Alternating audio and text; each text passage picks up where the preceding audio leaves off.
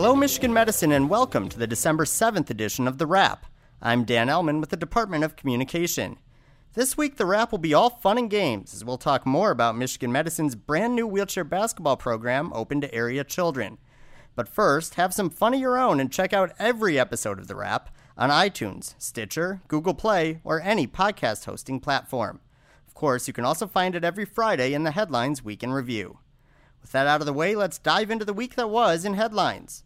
A few days ago, readers learned all about the Michigan Rollverines, say that 3 times fast, the organization's first ever competitive youth sports program. To talk more about the team, I'm joined by Megan Vega, a recreational therapist at Michigan Medicine and program manager for the Rollverines. Megan, thanks for joining us. Thanks for having me, Dan. Now, Megan, before we dive into the wheelchair basketball program specifically, I'd like to take a step back first. The Rollverines are run by the University of Michigan Adaptive and Inclusive Sports Experience, or UMAIS for short. What is UMAIS and what is the history behind the initiative? Yeah, so UMAIS is a fully donor and fundraised-based program at this point. In 2016, we were actually given our first grant money from EPIC to host an adaptive kayaking clinic. It took us actually until 2017 to implement hosting that clinic, which was very successful, and from there, we had more donors approach us hoping to help us start wheelchair basketball, and that summer we also hosted 2 hand cycling clinics. After that year, we officially became UMAIS, and in 2018, we were able to offer more kayaking clinics, more hand cycling clinics. We pulled in adaptive tree climbing, martial arts. We did an overnight camping event, adaptive walker soccer, and then, of course, we launched the Rollverines' first competitive basketball season. So you have an incredible amount of offerings, but the basketball team, like you mentioned, is the first that's going to enter competitions and play games against peers. Yeah. How did the idea of taking that next step with the Rollverines come about? I think it was always kind of a dream to have a competitive team, and basketball kind of seemed like the first logical step. It helped us to, we're hoping to just continue our growth with that program and build on our momentum and get our name out there. So what type of players are on the Rollverines? So we have kids from ages 5 to 14 currently, but we're open to anybody up to 18 years of age. We take any kids that maybe for whatever reason can't play able-bodied basketball. Most of them have some sort of lower extremity disability. Not all of them are wheelchair users in everyday life, but we're able to provide wheelchairs for them thanks to a grant from Dance Marathon. That's awesome. Now, for full disclosure, I am also the head coach of the Rollverines. Yes, so you are. I sort of have a personal stake and maybe a bit biased here. But the program itself, it's incredibly important for participants, both the players themselves and their families. What is it that the kids really get out of the program? Yeah, I think at its simplest, the kids get to experience the joy of recreation with as much independence and to experience something that maybe they haven't had the option to before.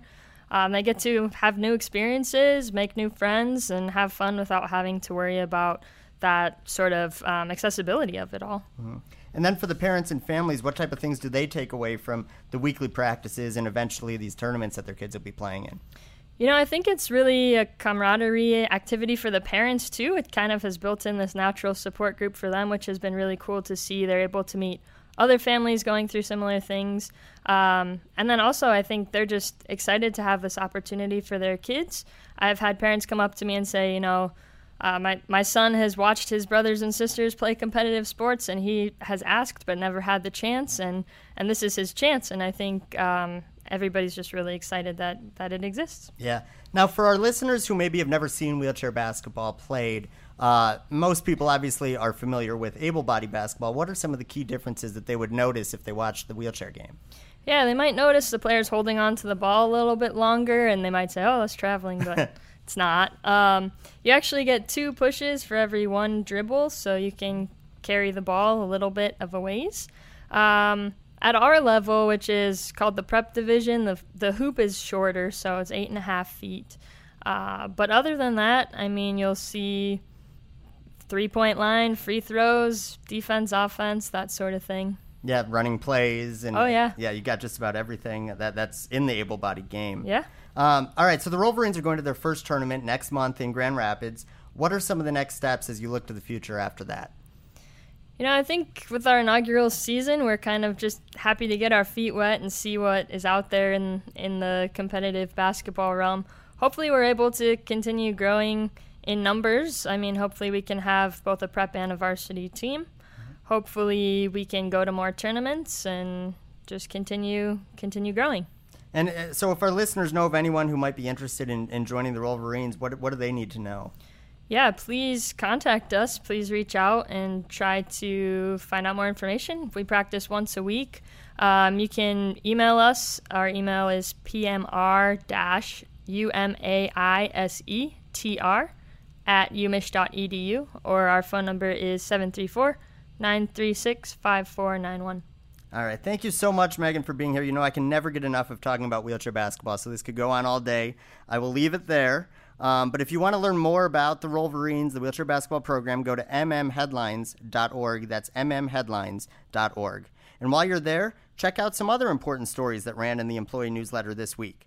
For instance, readers got an inside look at the Michigan Medicine SWAT team, a group of nurses and paramedics who provide critical care transport within the Academic Medical Center. SWAT is celebrating its 20th anniversary this year. Silver Club also stopped by to discuss its holiday greeting cards program, and employees were given important resources to help them look out for their mental health as they navigate the holiday season. Find all those stories and more at mmheadlines.org. All right, now it's time for the Employee Perk of the Week. I'm going to make him an offer he can't refuse. We said that this episode was going to be all fun and games, so let's keep that theme going. All Michigan Medicine employees can get $2 off admission to any open skate at Yost Ice Arena.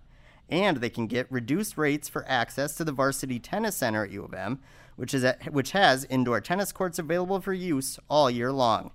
Go to mmheadlines.org and search Employee Perks to learn more about these exclusive offers and many, many more.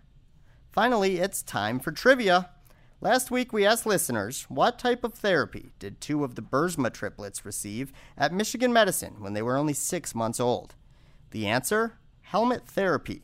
Congratulations to Sharon Sheets, a training specialist in nursing information services, who sent in the right answer.